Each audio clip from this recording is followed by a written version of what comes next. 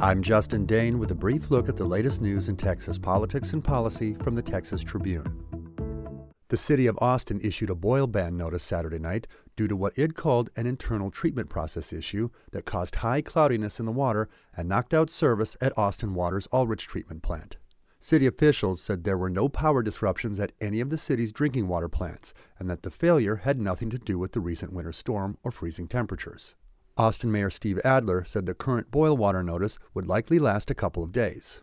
Residents are advised to boil tap water vigorously for at least 2 minutes prior to using it for drinking or cooking. This includes water used for brushing teeth, making ice, washing raw foods, preparation of drinks, and water for pets. A new coalition that wants to install better Democrats in the Texas legislature is endorsing primary opponents to 2 House members who were central in intra-party disputes last year. The Texans for Better Democrats coalition is throwing its weight behind Candace Houston, who is running against State Rep. Harold Dutton of Houston, and State Rep. Claudia Ordaz Perez, who is competing against State Rep. Art Fierro, after she was drawn out of her El Paso district during redistricting. The coalition launched in October and is made up of 3 progressive groups tied to organized labor: the Texas Organizing Project, Communication Workers of America, and Working Families Party. They are prepared to spend about $250,000 across the 3 primaries, funding field and mail programs in each one. The battles within the party come after a year of contentious legislative sessions in which GOP leaders pushed the state firmly to the right, and Democrats sometimes splintered on how hard to fight. Dutton is well known as an occasional outlier in his party. He irked fellow Democrats last year when, as head of the House Public Education Committee, he helped revive legislation placing restrictions on transgender student athletes.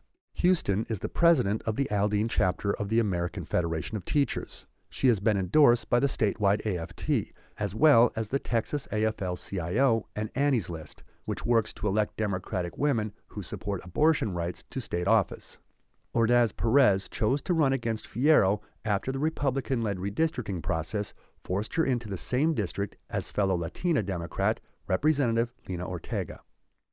Check for updates on any of these stories at texastribune.org or follow us on Twitter. We are at Texas Tribune. And follow the Brief Podcast for daily news updates on your favorite podcast app. I'm Justin Dane for the Texas Tribune. You've been briefed. Today's brief was brought to you by Waters & Krause, nursing home operator Sava Senior Care, to pay $11 million resolving rehab fraud claims by Waters & Krause whistleblower client and others. Find out more at waterskrause.com.